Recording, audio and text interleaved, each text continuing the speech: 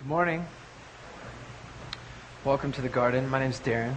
That was a video done by a fellow gardener on Thursday. I had a conversation with him about what we've been doing and talking about, and he's been thinking about it, and he put that together on Friday, and so gave it to me on Saturday.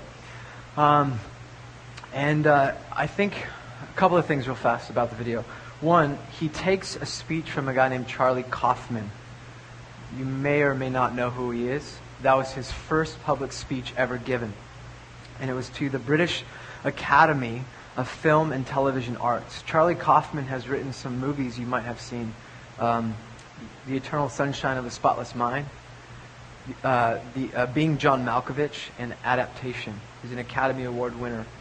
And he, as far as I know, is not a Christian. But you can hear the language of the kingdom of God and truth in his language as he gives a speech from his heart, with pictures of everyday, ordinary life, and a perspective from our friend Elliot, who goes here. I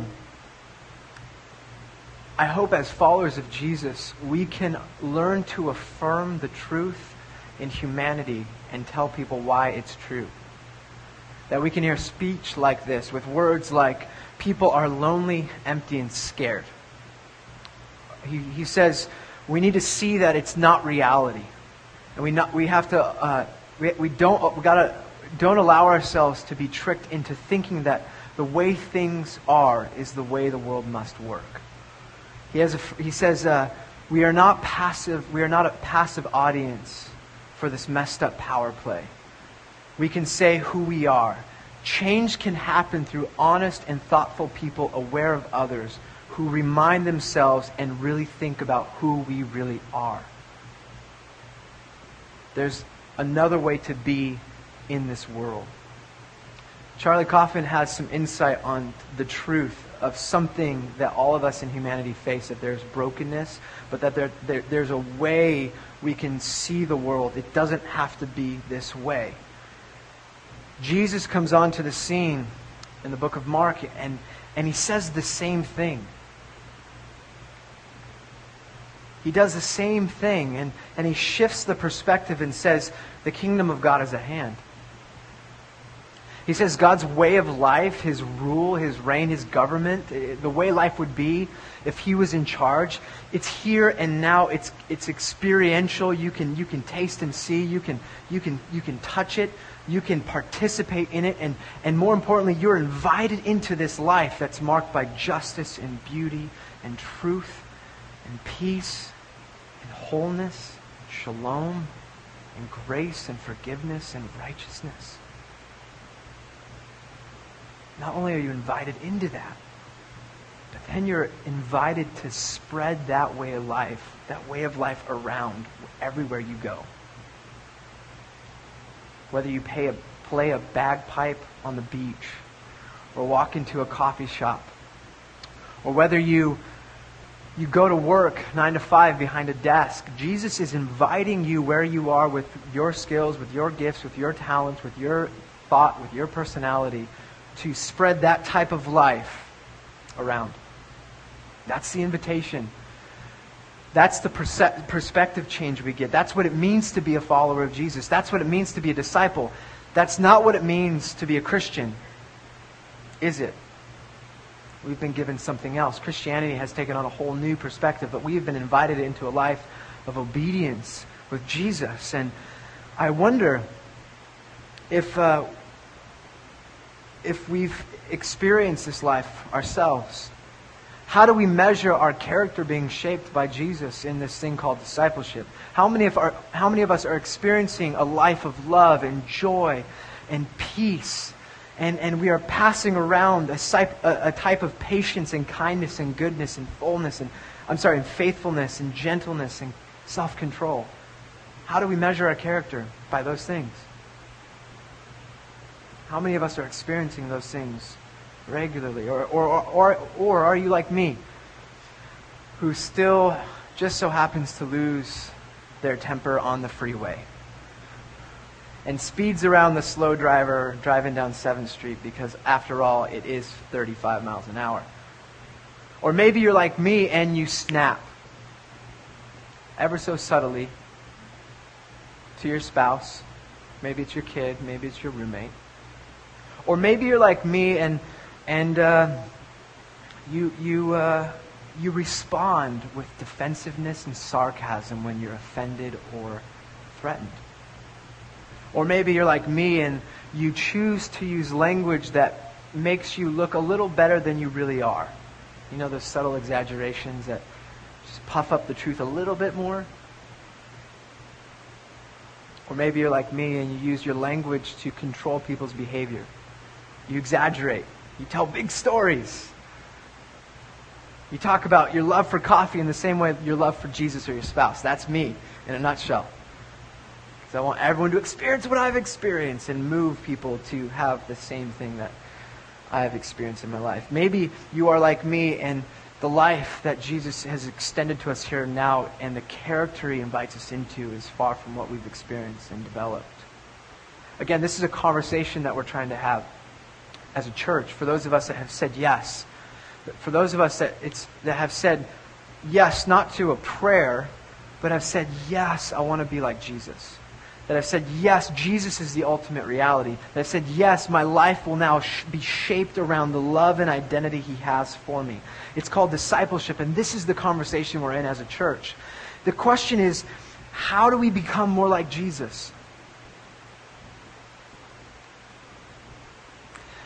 If that's the pursuit, how do we learn to pray? Or better yet, how did Jesus pray? When He stood and when He was placed on a cross and His hands were nailed and His feet were nailed, and as He prayed, He could only pray, Father, forgive them. They know not what they do. Where did Jesus learn how to pray that prayer? Was it in the moment of anguish as He was strapped down and a nail pierced his wrist and his ankle? In the moment of pain and trial and doubt and fear? Or was it in the solitude and silence in the early morning where He learned the heart of forgiveness from His loving Father?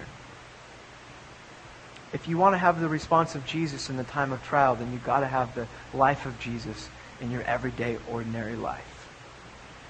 And so begins the journey we're on with this new series called the Transformational Practices. We are exploring as a church ways to adopt intentional disciplines, rhythms, spiritual disciplines, rhythms, practices into our everyday life so that we can be shaped to be more like Jesus. That we can learn how to do the things that Jesus did without thinking about it. To be good for no good reason, in other words.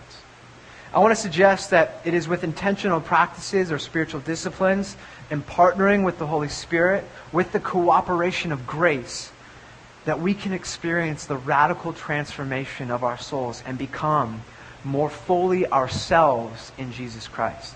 That is the goal of this whole series. We are going to simply talk about disciplines. And how fun is that? It's not very fun. We're going to talk about things that are unnatural for us and difficult, but are so practical and basic and fundamental that they will begin, if we let them, to shape ourselves to become more and more like Jesus Christ. Are you with me? Okay, solitude and silence. We're going to talk about that this morning. If you have a Bible, turn to Matthew chapter 14. I would like to just share with you just a biblical perspective of what happens with Jesus along His journey in ministry and life. And for some reason, the writers of the Gospels thought it was important to include some of these observations of Jesus' life. Matthew 14, verse 13. If you don't have a Bible, there's a few around the side. If you have an iPhone, you can download the YouVersion Bible app, and you can go there if you want. Nobody laughed at that? Are we? Okay, if you have YouVersion, I took it upon myself to explore technology, and I have a live event for the Garden Church. So on Sunday, you can go to your app under the YouVersion app, and you can click the Garden Church, and you will have all of the text available already on your phone, along with some sermon notes and slides. So there you go. You're welcome. You're welcome. Thank you. I can sit down. All the people with smartphones are happy.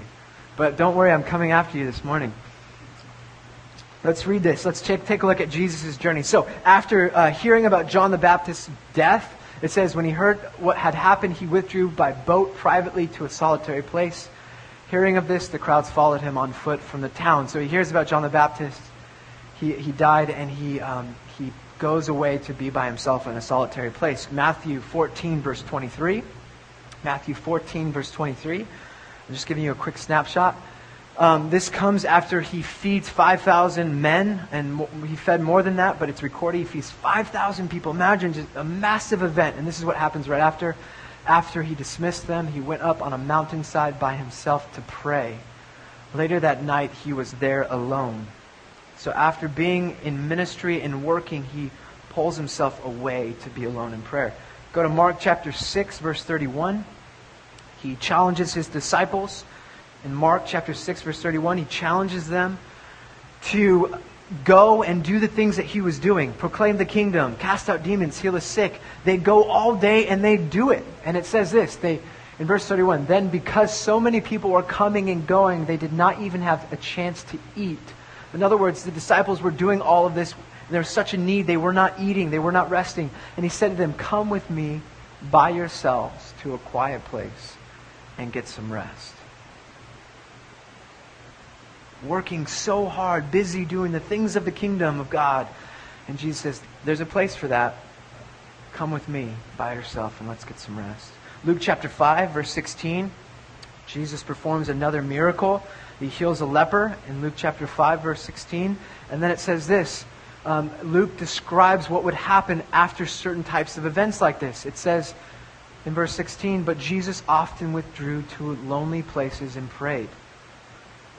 Successful ministry. I mean, how great would that be? The lepers healed? Come on. You could set up shop, build a church around it, do some conferences, travel the world. Jesus pulls away from the crowd, from his successful ministry to find a lonely place, which I'll suggest is him being defined by what the Father says of him and not what the ministry says of him. Luke 6, verse 12. He's going to choose his disciples, and it says, one of those days Jesus went out to the mountainside to pray and spent the night praying to God again. And lastly, Mark 1, verse 35, I think you get the point. Very early in the morning, while it was still dark, Jesus got up, left the house, and went off to a solitary place where he prayed. Henry Nouwen, one of the great writers, passed away a few years ago. He writes this reflection on that verse. Verse 135. Here's the quote. I'll read it out loud. The more I read this nearly silent sentence locked in between loud words of action, the more I have a sense that the secret of Jesus' ministry is hidden in the lonely place where he went to pray, early in the morning, long before dawn. In the lonely place, Jesus finds the courage to follow God's will and not his own. To speak God's words and not his own. To do God's work and not his own. He reminds us constantly, by myself I can do nothing. I seek to do not my own will, but the will of the one who sent me. John 5, verse 20. And again, what I say to you, I do not speak of my own accord. It is the Father living in me who is doing his work. John 14:10. It is in the lonely place where Jesus enters into intimacy with the Father that his ministry is born. Jesus developed a rhythm of life that included community, work, and ministry, and rest, solitude, and silence. He had developed a rhythm of solitude and silence into his everyday life. This gave him capacity for ministry life. My question this morning is, do we need to practice this? Do we need solitude and silence? There was a poll taken in Christianity Today that said that 6 out of 10 American Christians say they're too busy for God. Is that funny? Imagine filling out that poll. Are you too busy for God? Yes, A or B, or true or false. I don't know how you take that question, but 6 out of 10 Americans. Hey, Jordan, will you turn this down a little bit? It's giving me some feedback. 6 out of 10 Americans say they're too busy for God. I mean, and I would agree with them as I hang out with people, and maybe you have the same experience. It seems like the common diagnosis we give people for our lives is busy. Would you agree? That as you look around your life, it seems like we're hurried, we're rushed, we're doing important things, and we're way too busy for the creator of the universe. And if you just for a moment happen to think about what does it look like? What would it look like for someone who wasn't a Christian to simply observe your life and maybe where you spent your time? Just think for a moment. If someone was looking into your life as it is right now, into your calendar, or however you schedule your life, would they see Jesus? Or would they see a busy, PTA meeting-driven, school, work, friends, overcommitments, episodes of Lost or Modern Family or whatever's on the Netflix, and you can get the whole TV series, you know. I love that. Law and Order has 12 seasons, SVU. Would they see, I don't know, your Facebook, your Tumblr, your Pinterest, your Instagram, your Twitter, your LinkedIn, your MySpace, or your Foursquare, whatever your social media tool is? What would they see if they just simply observed how you lived?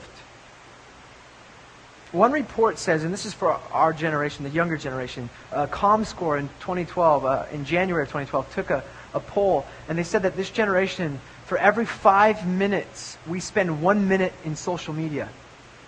For every 5 minutes we spend 1 minute on a social media platform.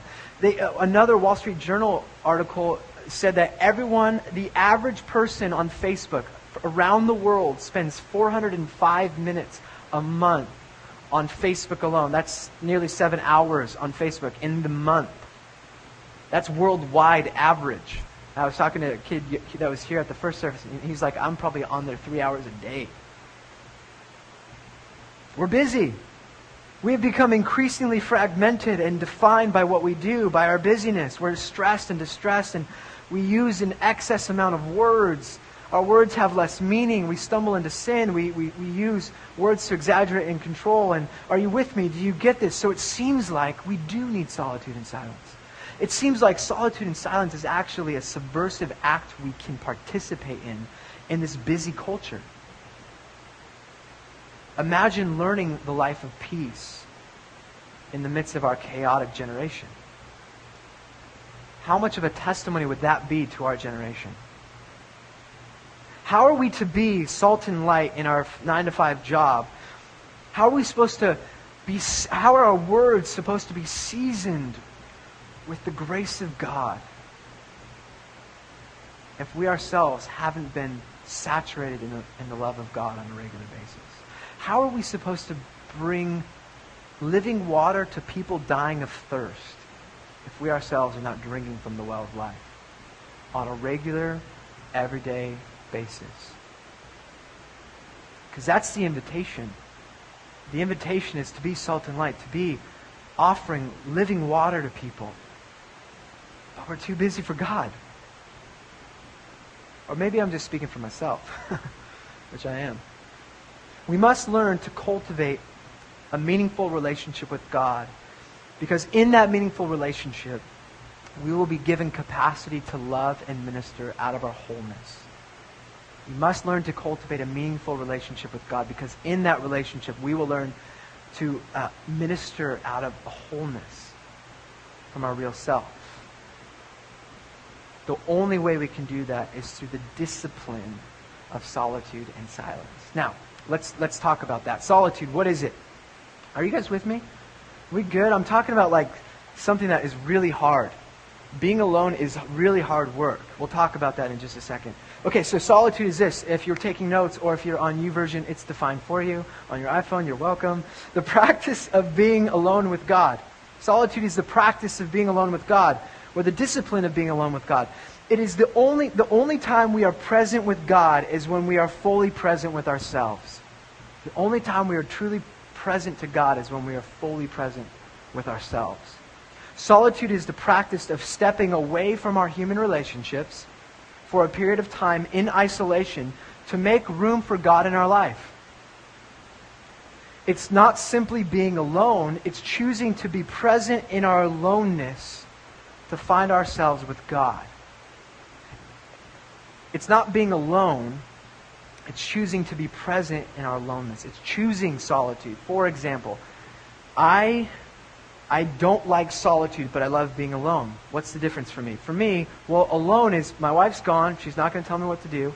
That's not what she does. I love my wife to death. But I get to put my feet up on the couch, and I get to numb out to TV, to social media, to whatever's on, whatever season of TV show I'm interested in, whatever documentary I want to watch.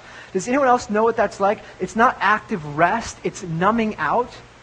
That we've worked so hard that we can just shut our brains off and put the TV on and be on the internet at the same time. Does anyone else do that? They have their laptop on their lap and they're watching this and they have their Instagram on their cell phone up.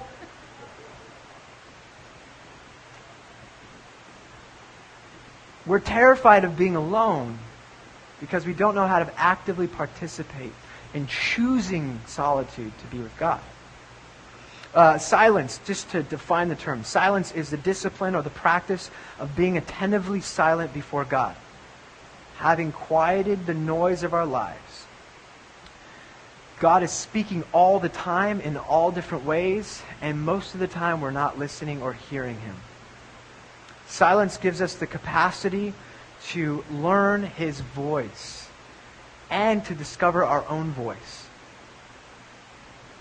By choosing not to speak, we create space and growth for a relationship in God. Henry Nouwen says that without silence and solitude, there is no spiritual life. Without silence and solitude, there is no spiritual life. So, why is being alone so hard? Or why is this a discipline? You would think this is so easy. We can spend time with God all the time. I mean, it's the creator of the universe. He wants to be in intimate relationship with us uniquely as we are. He died on a cross for us. He's offering this amazing gift of life here and now and then in the age to come to have a life full of meaning and beauty and purpose and all this stuff, and we're too busy. But maybe you're like me, and this is what happens. You grab your Bible. I'll just share my morning routine. I wake up in the morning to an alarm clock, my iPhone, shut it off.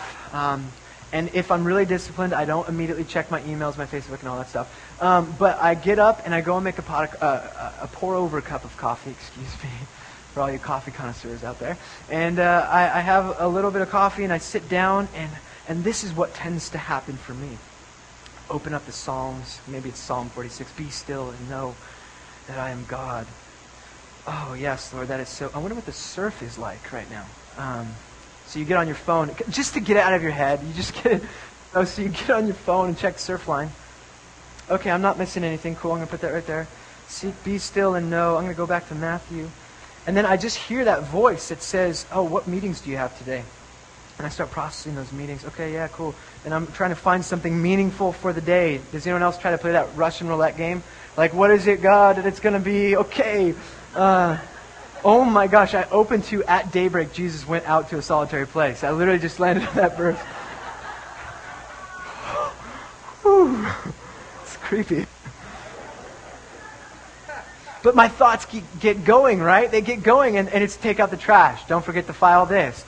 You have this meeting today, so you got to prepare for this. I wonder what I'm going to wear. Oh, what's the weather like today? You go into the app, pull out the weather, and then you're like, oh, I need some more coffee now. That was a great burp. You still know that I'm God. And then you just so subtly click the Instagram button just to see who was out partying last night and doing funner things than you were when you were in bed sleeping. And then, you're looking at your post, but then you want to make sure everyone knows you're up in the morning, right? So you go back to your Bible and grab that verse and take a picture of it and Instagram it. Life behind scriptures. But then because you don't end with Instagram, and this is the generation, if you want into this generation, then you go to Twitter because you want to see what people are posting on there. No ats, no new followers. And then you want to see what people are saying about your previous stuff, so you go to Facebook, right? How many of you have this routine? Okay, it's just me. I'm publicly confessing. I'm going to go home. And then I touch the email button, and then I have the important email, and I need to get back to it. I pull out my computer, and all of a sudden, my be still and know is gone. And all of a sudden, I'm beginning the day with seeing what everyone else is doing. I'm beginning the day with what people are saying about me in my cool posts. I'm beginning the day from an identity that's not built on my belovedness from the Father who loves me. It's on the chaos of the world we enter in. That's just me trying to be alone with God in my house. Do we need solitude and silence? It's difficult being alone. It takes discipline to shut out those distractions. We'll talk about what that looks like practically in just a few moments. So, solitude and silence. I want to say this. It is the first step to cultivating a relationship with God. Solitude and silence is the first step to cultivating a relationship with God. God is a relational being. He is a community of love, and He desires intimacy with us.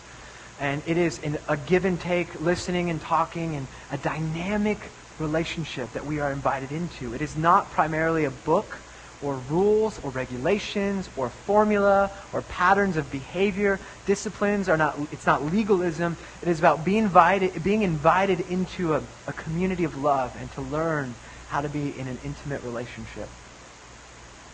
Solitude is the beginning of cultivating a relationship with God. Let me give you another picture. This is how I see my solitude and silence with God. And maybe this is helpful or maybe it's not. Apparently I'm the only one that does the Instagram thing, so probably not helpful. It's okay. Okay, pretend, if you would, that you're a guy. Okay, so you're a guy, so most of the guys are like, yes, I'm in. And you are going to go on your first date with this lady, and this lady is amazing. She is the one, and you have asked your guys group to pray for her because you know it's the one. You bought that outfit for that special occasion that you planned months ago, if you ever found the one. And you found her, and she finally said yes after tons of Facebook stalking and finding out where she is. She said yes, and so you're pumped. You're excited. You are just jazzed. You have planned this date. You saved your money so you could take her out to a nice restaurant, and you're ready to go. You've got your kicks on. You're ready to do this thing. And you pick her up. You're driving, and you're talking, kind of awkwardly chatting in the car because you don't really know what to say in the car, and it's kind of a short distance. And so you pick her up, and you're a total gentleman, and you come up and you're sitting at the restaurant of your choice, and there you are. You're just asking these questions like, oh, where did you grow up? Tell me, what do you do for fun? What do you like? Tell me your story. Because you have no idea, right? I mean, you might have a little bit of a glimpse based on your, obviously, social media stuff, which I'm keep pounding in. But you really don't know, so you just desire this knowledge of what she's really like underneath the layers of the layers of the layers. Because for you, this is it. And so you're pumped. Now imagine this interaction that you are desiring just to get to know and express and be intimate. And she's sitting at this expensive restaurant like this, huh? Yeah, Orange County with Cal State, yeah. That's, oh my gosh, really. Oh, 1 second, I gotta take this. Hey, yeah. No, it's okay. It's going fine. Yeah, probably only till like 8:30. No, we can definitely. She posted what? Oh my gosh, I cannot believe that. Okay, hold on, I got a text. 1 second. Siri's talking to me. Okay, Okay, yeah, no, I'll have to call you back. I'll be home around 8:30. We can go out after. Great, Yeah, cool, thank you. Thank you. Do you think that relationship's going to work? Do you think that relationship will build intimacy? Or if all this guy was doing was telling her everything about himself. I did this, I did that, I did this, I did that. I'm so cool here, I'm so cool here. I messed up here, but I'm better now. Do you think that's how a relationship works? Solitude and silence is the beginning stages of learning to cultivate a relationship. And that takes time and space and listening and intentionality and caring about the things that the other person cares about, and learning to hear the stories of their past, and sharing the dreams of the future, and doing activities together, and inviting them into parts of your soul that no one else knows, because that's what intimacy is really about, and accepting and forgiving. I mean, it's absolutely beautiful, and yet our relationship is we're too busy for God. Solitude and silence creates a space for a relationship. Solitude and silence is where we learn to hear God's voice within us. We learn to hear the voice of God that uniquely speaks to us as individuals. The greatest thing we can ever do as disciples, I think, for other disciples, is to teach people how to hear God's voice. The moment someone knows God's voice is the moment you let them free to reign in the world because they're going to be spreading the kingdom of God wherever they go. But it starts in an intimate space of solitude and silence. It's where you learn to hear God's voice. Solitude and silence gives us space to find our real self and learn how to hear our real voice. It's where you become present with yourself and learn to accept who you really are. How freeing is that? To be ourselves, to be comfortable in our own skin. You learn that in the presence of Jesus alone, away from community. Silence and solitude gives us the substance to stand in community, open and vulnerable, unmoved by the pressure and circumstances that other people place upon us.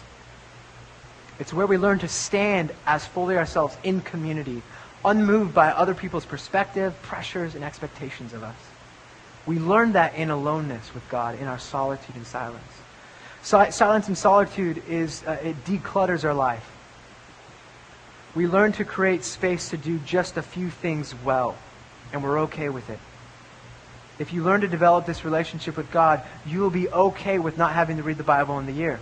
You will be okay with not putting more and more burdens upon yourself in your spirituality. You will learn that He delights in you as you are, and He's going to meet you where you're at. Maybe it's one verse.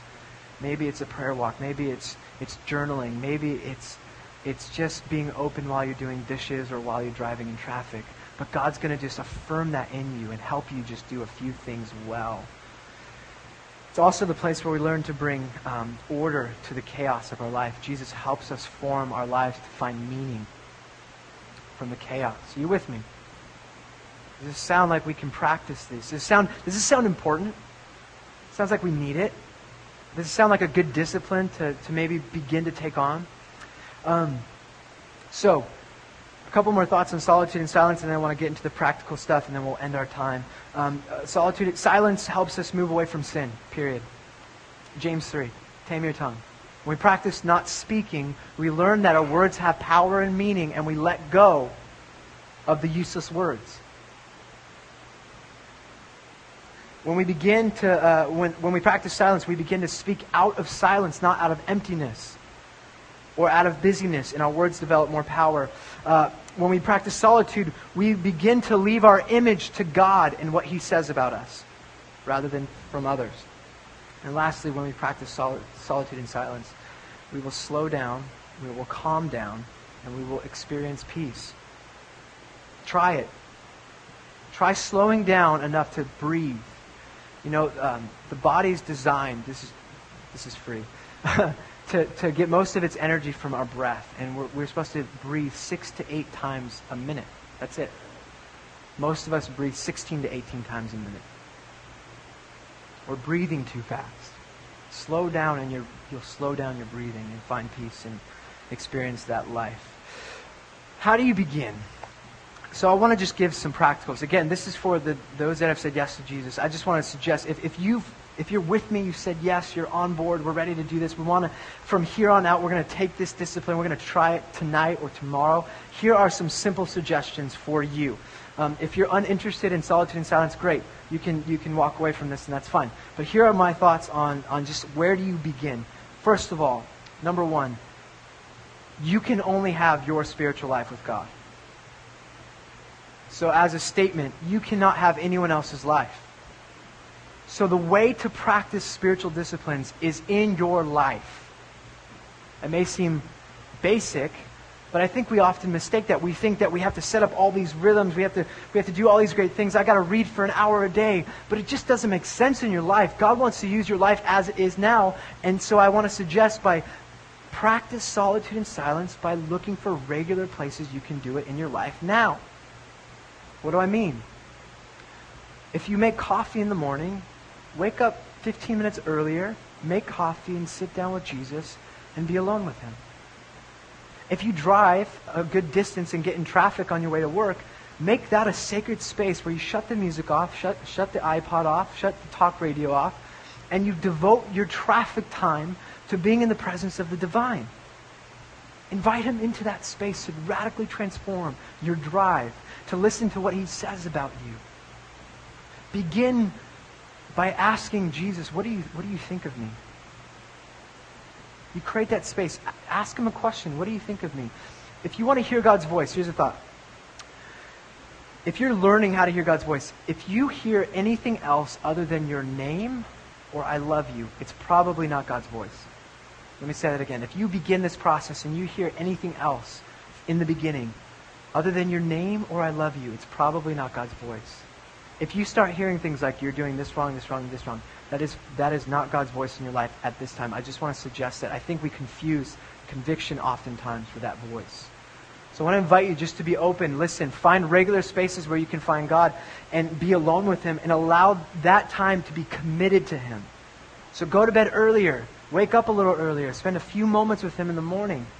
We'll talk about what to do in that alone time in just a second. I want to suggest that maybe some of you just need to define a space. A guy in our church that was here at 9 has a prayer room at his house. It's sacred. It's for prayer.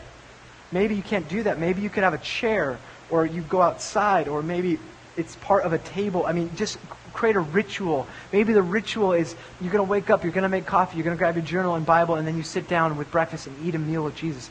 I don't know what it is for you or what might be empowering, but find that space and make it sacred. Maybe it's a prayer walk in the morning.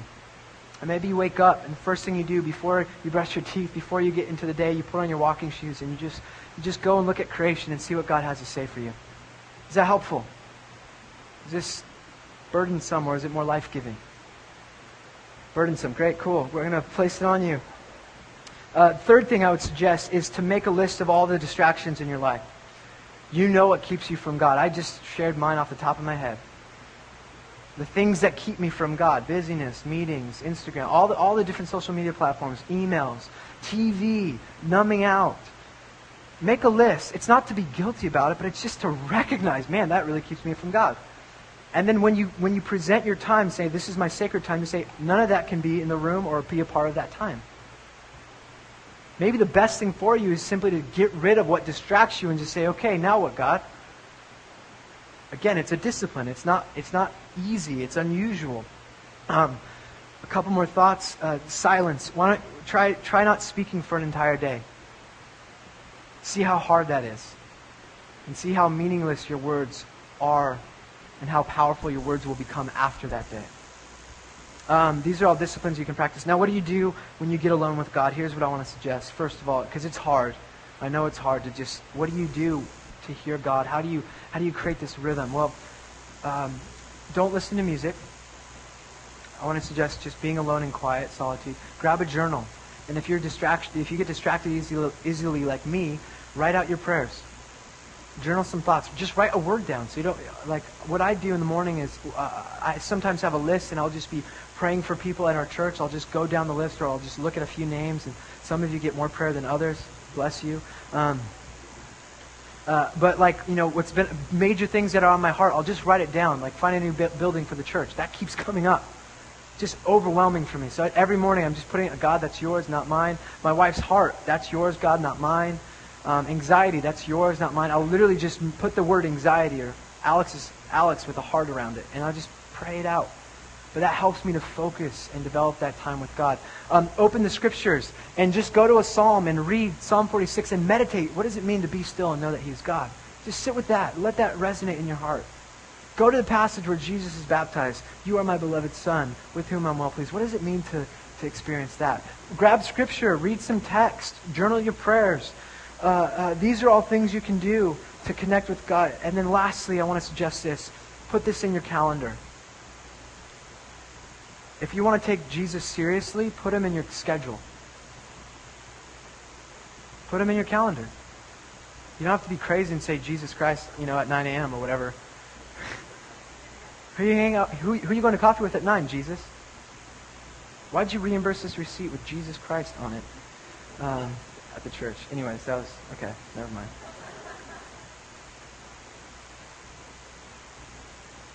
So, spiritual disciplines.